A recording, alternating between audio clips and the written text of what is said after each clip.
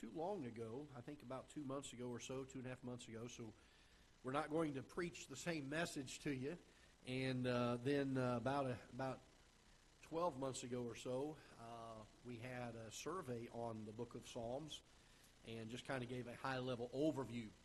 But Psalm 1 is, it's known as, well, Psalms itself as a book is known as the Psalm of Psalms.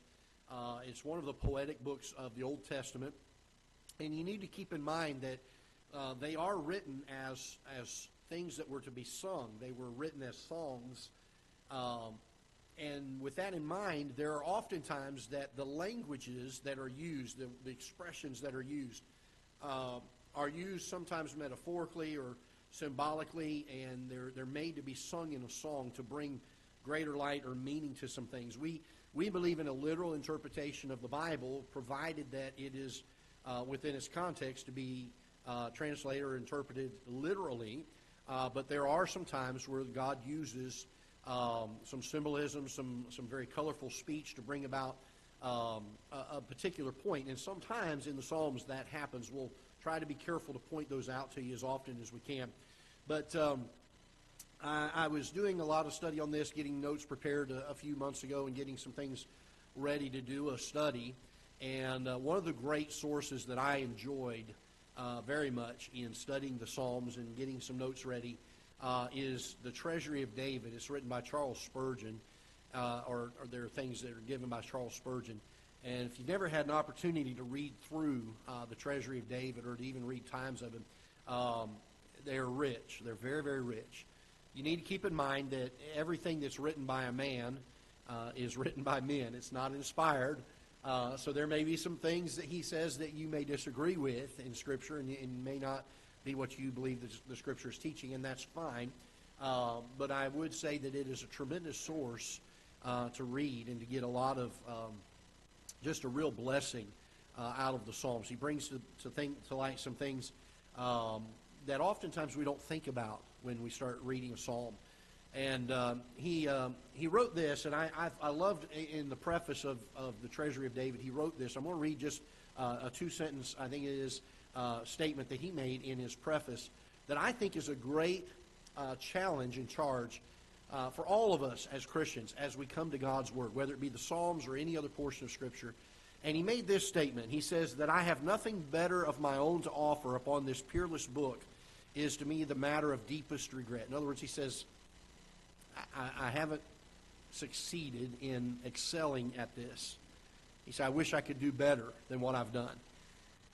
He says that I have anything whatsoever to present is subject for devout gratitude to the Lord of grace. I have done my best, but conscious of many defects, I heartily wish I could have done far better. And can I say this, that when it comes to understanding Scripture and perhaps even teaching it or sharing it with someone else, it ought to always be our humble attitude that, boy, I'll do my best, but I am not adequate to the task. And the truth of the matter is, I was talking with a preacher a number of about 2 or 3 years ago now, probably about 4 years ago now, and he was wanting to go into ministry and had been under the mentorship of another well-seasoned pastor for a few years and kind of had learned some things and been taught some things about pastoring and preaching. And he felt like the Lord was ready for him to go pastor. And he went to his mentor and said, brother, I just got to go. God's really just burdening my heart. It's on fire for him. I want to get out here. And I just really feel like it's time for me to go pastor. And the older fellow told him, said, brother, you're not ready yet. And I talked with him later on, the younger fellow, and I said, brother, the truth is, if you ever feel like you're ready, then you're not.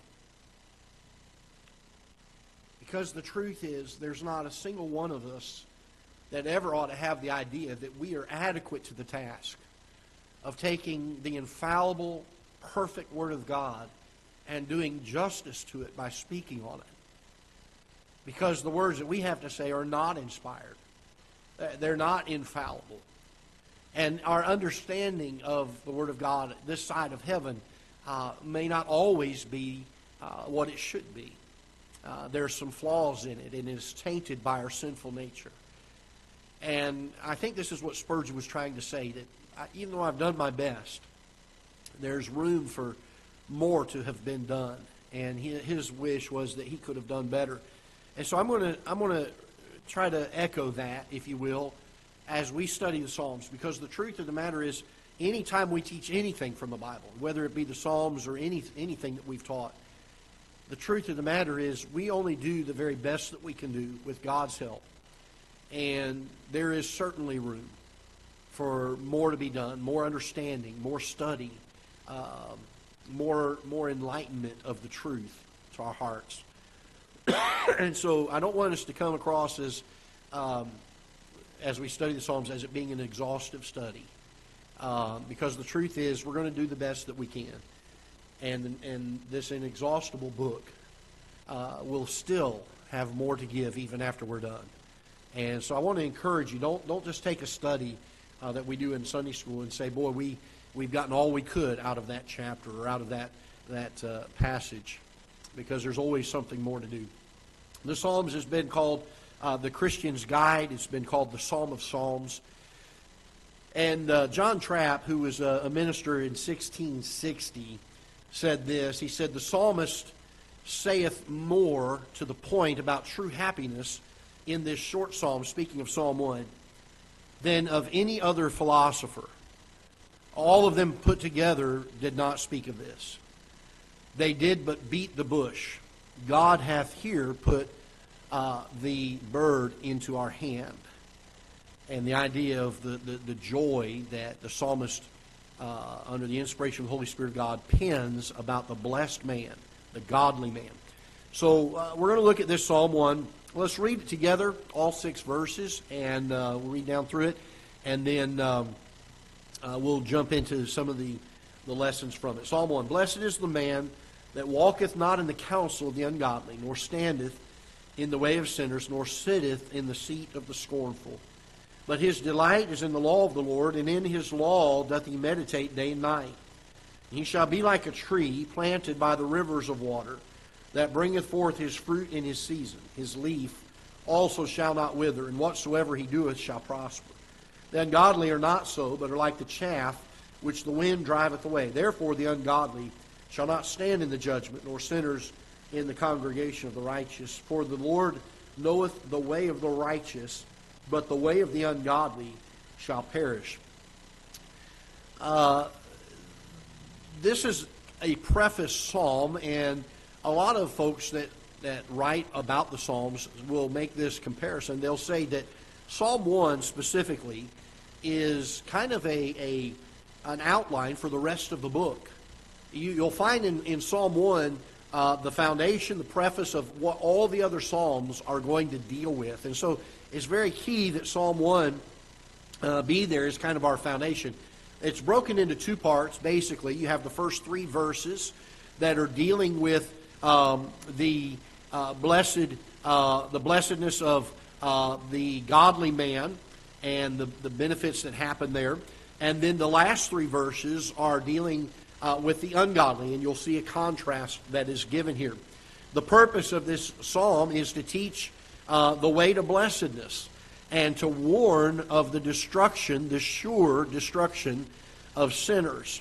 And it's kind of a preface to the whole rest of the Psalms. You'll find that all of the other Psalms will deal with those 2 topics one way or the other, all the way through. So it kind of lays the groundwork, if you will, for the rest of the Psalms.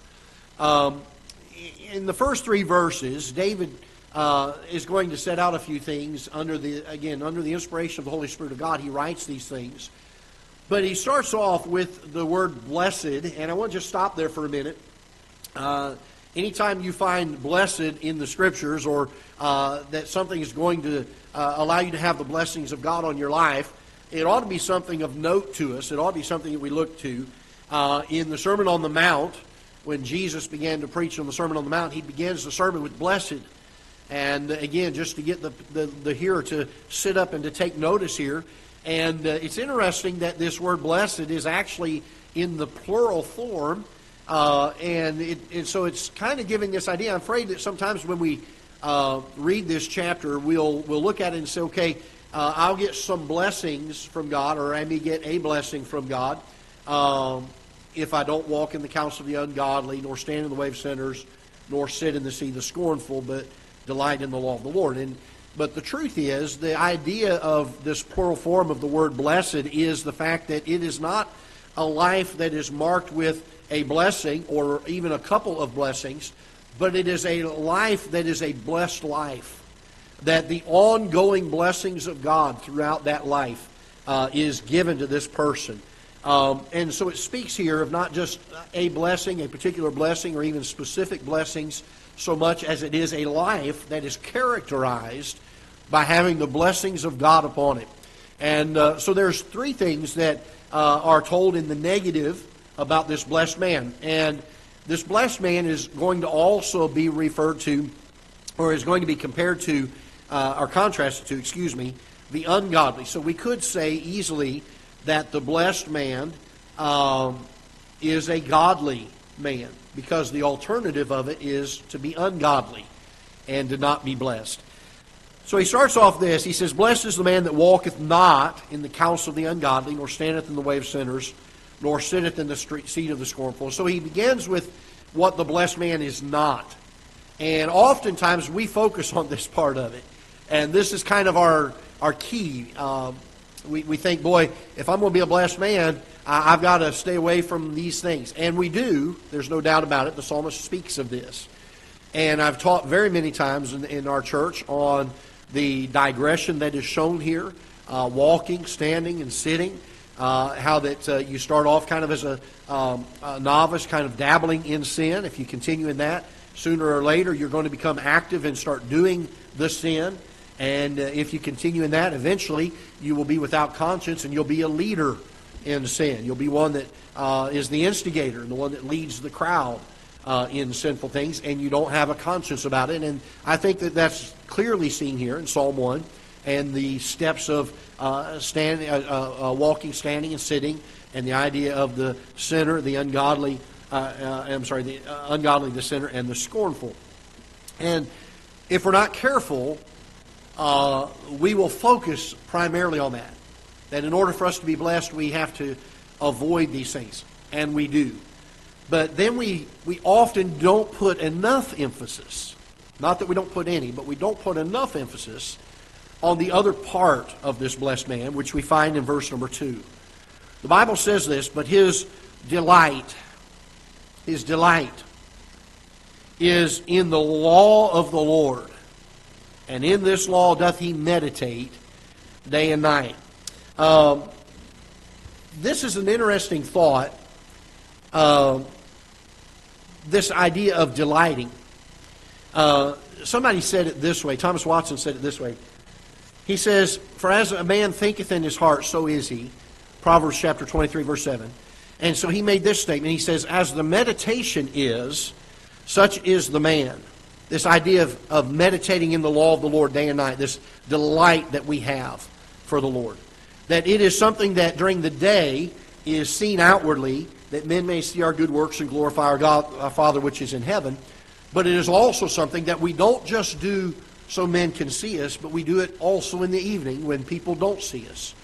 And that we meditate and we take joy and delight in it, even in the nighttime. Excuse me. Even in the nighttime hours. Charles Spurgeon said this. He said, "The law of the Lord is the daily bread of the true believer." It is, he says, "Is your delight in the law of the Lord? Do you study God's word? Do you make it," notice this statement, "the man of your right hand, your best companion, your hourly guide? If not, this blessing belongeth not to you." He's asking if this book, the law of the Lord, if it is the right hand of your friend, this man of your right hand, meaning the idea of a best friend, the thing that you love the most, the thing that you delight in the most. What is our view of the Bible? Can I tell you this? The one that meditates in it day and night is one that loves it. He doesn't just meditate where men can see him. He meditates in it even in the nighttime hours. Why? Because he loves it so much. And as the meditation is, Thomas Watson said, such is the man. as the meditation is, such is the man. Look with me in Matthew chapter 15. The Bible says in verse 3 of Psalm 1, that he shall be like a tree planted by the rivers of water that bringeth forth his fruit in his season. In Matthew chapter number 15, excuse me, and let's look in verse number 13. Matthew chapter 15 and verse number 13. Matthew pens these words, speaking of a quote that the Lord Jesus said. But he answered and said, every plant which my heavenly Father hath not planted shall be what? Rooted up. So this blessed man is one that has trusted Christ as a Savior, is planted by the God the Father himself. He's held in the hand of God the Son. He's held also in the hand of God the Father. And the Bible says, no man can pluck them out of my hand. And so we find in Psalm 1 verse number 3 that he shall be like a tree. And notice it says this, planted. It's not just a wild tree. It's not something that's out here that just happened. There is a purpose and a plan for it. One of the fellows made this statement. He said, let's read down the rest of the verse here. And he shall be like a tree planted by the rivers of water that bringeth forth his fruit in his season. His leaf also shall not wither, and whatsoever he doeth shall prosper. I've read this verse many times before, and I've had people quote this to me before. And say, well, if I delight myself in the Lord, then everything I do in life is going to prosper. And somebody said it this way. He said, this idea of whatsoever he doeth shall prosper, speaking of this tree that's planted by the rivers of water that's bringing forth his fruit. He says, whatsoever he doeth shall prosper is to be carefully understood. We're to take care not to judge prosperity by the standard of men, but rather by the standard of God. There's an awful lot that we consider to be prosperous and an awful lot that we consider not to be prosperous.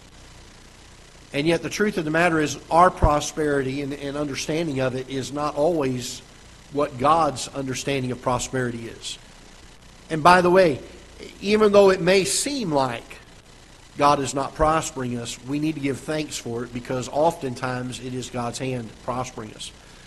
There's an illustration of this in Scripture. In fact, there's numbers of illustrations. We're going to look at one of them this morning. If you will, turn with me to Genesis chapter 42. Genesis chapter number 42. Speaking of this blessed man, this man who not only abstains from the ungodly, the sinners, and the scornful, but his delight, focusing in on this idea, his delight is in the law of the Lord. In this law that he meditate day and night. The idea of loving this, that this book is the man of our right hand. It's the blessedness of our day. It's what we look forward to. Look with me in Genesis chapter number 42. A very familiar story that takes place here. This is the story of Joseph in Egypt. After his brothers had sold him into slavery, he had already risen to a point of authority in Egypt, second only to Pharaoh, and had done this because of God's hand upon him. Jacob, however, if you'll remember, was forlorn. He thought Joseph was dead. His brothers had lied about it. They took his cloak of many colors and they had torn it and put blood upon it and told Jacob that a wild beast had gotten Joseph. And Jacob sorrowed over that for many, many years. But in Genesis chapter 42, and if you will, look with me in verse number 36, there was a famine in the land, and Joseph had sent the other brothers to go and to get some grain from Egypt, not realizing that it was Joseph that they were dealing with. In verse number 36, the Bible says, and bring your youngest brother unto me, then shall I know that ye are no spies, for that ye are true men. So will I deliver you, your brother, and ye shall traffic in the land. And so Joseph, if you'll remember the story, was keeping the young brother and in captivity, wanted him to be brought to him to show and to prove that they were not spies. And so they were to go back to Jacob and bring the youngest brother with them. And verse number 35, and it came to pass, as they emptied their sacks, that behold, every man's bundle of money was in his sack. And when both they and their father saw the bundles of money, they were afraid. And Jacob their father said unto them, Me have ye bereaved of my children. Joseph is not, and Simeon is not, and ye will take Benjamin away? Notice this phrase. All these things are what? Against me. Now let me ask you a question. In all of this, could we agree that God's intent was to be a blessing to Jacob? Absolutely. Not only did he save him from the famine, but he gave him this wonderful place in Egypt for many, many years and had a blessed life because of this. And yet, Jacob looks at it and says, all these things are against me. Could it be possible in our lives that there are times we look at things and say, Lord, this certainly does not seem to be you prospering me. This certainly does not seem to be something that's helping in my life. And because we don't see the end of the story, we miss out oftentimes on God's blessing. When we read this verse in Psalm 1, that whatsoever he doeth shall prosper, we need to be careful that we don't doubt this verse in times of what we would consider to be trial, maybe even persecution, maybe even things that are not going the way we thought them to be. Because it very well could be that God's full intent is to prosper us. It's interesting that oftentimes when we read this, we think of it in terms only of what men think prospering is. There are times that there will be difficulties in the Christian life. There's no doubt about it. In fact, in the New Testament, the Bible teaches, yea, and all that shall live godly in Christ Jesus shall suffer persecution. And yet in the Psalms, it says that this godly man, this blessed man, that delights in the law of the Lord and meditates in it day and night, that whatsoever he doeth shall prosper. We need to keep in mind that this prosperity is not a human prosperity, but a prosperity that is done in the sight of God. Something that God looks at and says, this is for your best interest. This is something to be a blessing to you. And so notice also as we get down to verse number 4, we're in now the second half of this particular thing. By the way, God's blessings in the man's life, somebody wrote it this way, that the godly man is blessed by God in Christ with all blessings in all circumstances through time and eternity to the highest degree. What an amazing thought. You say, well, I can think of times in my life that it's been tough. I haven't had the things that I would like to have had financially. I've had difficult times. I had to eat ramen noodles for a month, or things weren't going well at work, or I lost my job. But can I tell you this? The Christian life is truly a blessed life. Look at the alternative of not being saved. What a truly blessed life we have. It is by God through Christ in all things, with all blessings in all circumstances through time and eternity. And that's why the Apostle Paul could write, in everything give thanks, for this is the will of God in Christ Jesus concerning you. As we get on down to verse number 4, he switches gears and he gives now the contrast. Not the blessed man anymore, not the godly man, but the ungodly.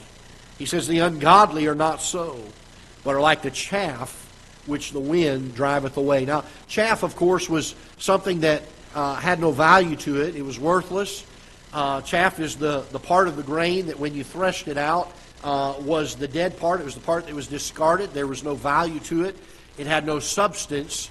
And one of the most notable characteristics of chaff is it was easily carried away. In fact, that was part of the threshing process.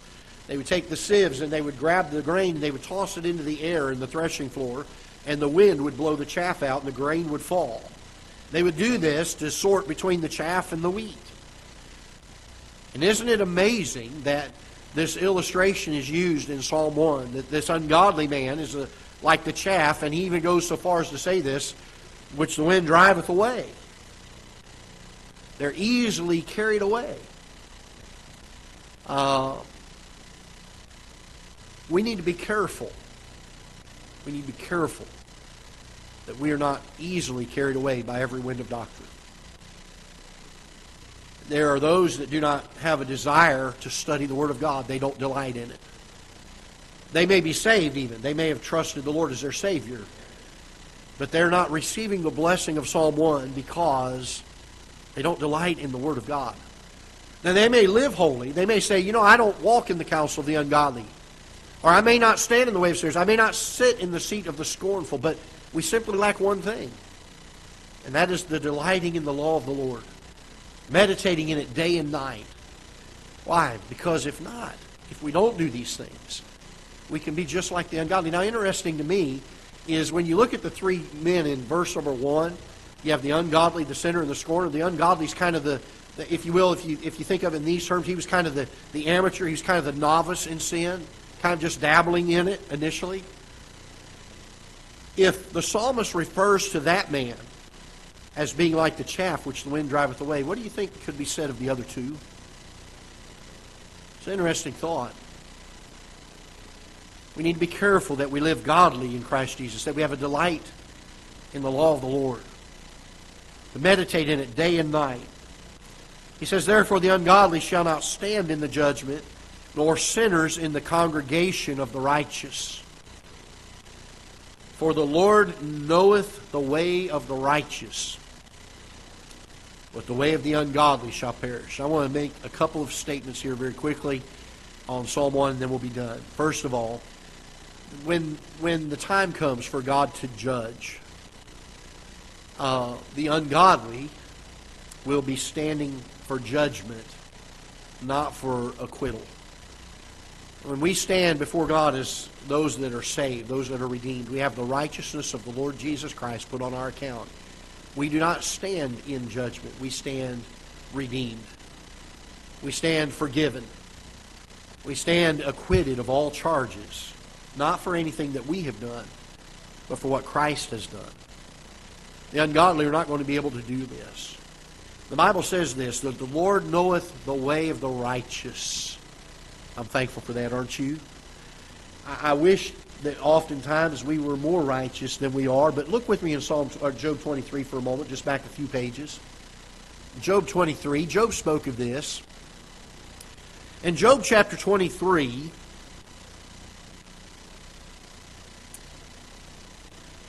the Bible says in verse number 8, behold, I go forward, but he is not there.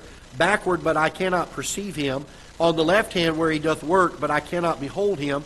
He hideth himself on the right hand, that I cannot see him. But he knoweth the way that I take. And when he hath tried me, I shall come forth as gold. Job said, I may not always be able to see God. I can look before and not see him. I can look behind and not see him. I can look on the right and on the left and not see him. But he knoweth the way that I take. And there may be times in your life where you may not be able to see God. But if you're a righteous man, if you're a godly man, if you're a blessed man, he sees you. And he knows the way that you take. And Job said it this way, when I am tried, I shall come forth as gold. It's interesting in verse 6 of Psalm 1 that the wording is used in such a way that the Bible says, the Lord knoweth the way of the righteous. And then he makes an interesting statement about the ungodly. He says, but the way of the ungodly shall perish. Can I tell you that there's an implication in verse number 6 that is there, and that's this, that God also knoweth the way of the ungodly.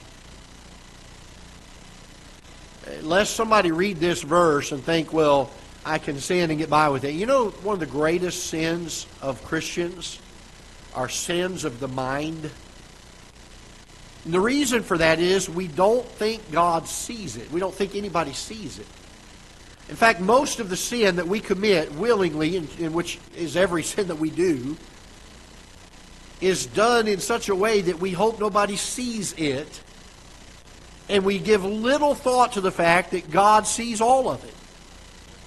We give little thought to the fact that the Holy Spirit of God, if we've trusted Him as our Savior, lives inside of us and knows our hearts. He knows the thoughts and the intents of our hearts. He's the one that searcheth and trieth the reins, the psalmist said, of the heart. He's the one that knows every thought that we have, every word that we say, every deed that we do. Unless we get the idea from verse number 6 that He only knoweth the way of the righteous, the truth is He also knows the way of the ungodly. And what He says of this is that the way of the ungodly shall what? Shall perish. Shall perish. The fruit of this lifestyle, the fruit of living ungodly, is a way that may seem right unto a man. At the end thereof are the ways of death. There's a perishing of this way. The psalmist speaks very clearly here of two distinct lives. He speaks of the blessed man, which is contrasted with the ungodly. And the blessed man is one that not only keeps himself from sin, but also delights in the law of the Lord. And I'm going to make this last statement, and this is one that I think we can end with for Psalm 1, and that is this. When you look at the blessed man, it speaks of two things: abstaining from sin and sinful people, and delighting in the law of the Lord. And I will say that the one affects the other. Both directions, whichever way you look at it. If we begin to have acquaintances with the ungodly, stand in their counsel, stand in the way of sinners, sit in the seat of the scornful, it will keep us from delighting in God's Word. On the other hand, if we learn to delight in God's Word, it will keep us from walking in the way of the ungodly, standing in the way of sinners, or sitting in the seat of the scornful. It's interesting that he uses these two contrasts of things not to do and things to do as something that cannot be divorced one from the other. They both must happen. You can't do one without doing the other. And it is very important that we learn to delight in the law of the Lord. And in this law, we need to learn to meditate in it day and night. There's an awful lot that Psalm 1 has to say. We've preached on this a lot, and the lesson today has been a different direction than I've ever preached on it before, to try to teach some things. But it is the foundation, this stark contrast between the ungodly and the godly, the ungodly and the blessed man, those that reject the Word of God and those that love and delight in the Word of God. The blessedness that comes from delighting in the Word of God, and the absolute and the sure judgment of God on those that do not. Those that would live ungodly. Those that would live as sinners or scorners. And you'll find as we go through the Psalms throughout these next several weeks, however long it's going to be for us to get through it, that you'll find that theme repeated over and over and over again in each of these Psalms. So I want to encourage you, read a Psalm a day if it's something that you can find time to do, and it'll change your life. I had a professor in college tell me that one time, and I love the Psalms. I love the Psalms. There are sometimes you read them, and it's talking about the psalmist calling down God's judgment on his enemies. Other times you read them, and it's talking about his undone condition and how he needs God to cleanse him. Other times it speaks of his love for the Scriptures, for God's precepts, for God's judgments, for God's way, for God's Word. And it will encourage you in the Christian life. It is the Christian's handbook, and will certainly be something that will delight your way each and every day. So I would encourage you, read one psalm a day. They're not long. It only takes a few moments to read them. But read them, meditate in them, think upon them, and I think it'll be a help to you. All right, let's stand together. We'll be dismissed in prayer and be ready to go here in about 10 or 12 minutes. Father, we are thankful for your word. We pray that you'll bless as we study through the Psalms. And Lord, I understand and know that the Psalm 1 has been preached on many, many times. And even here in our church, there have been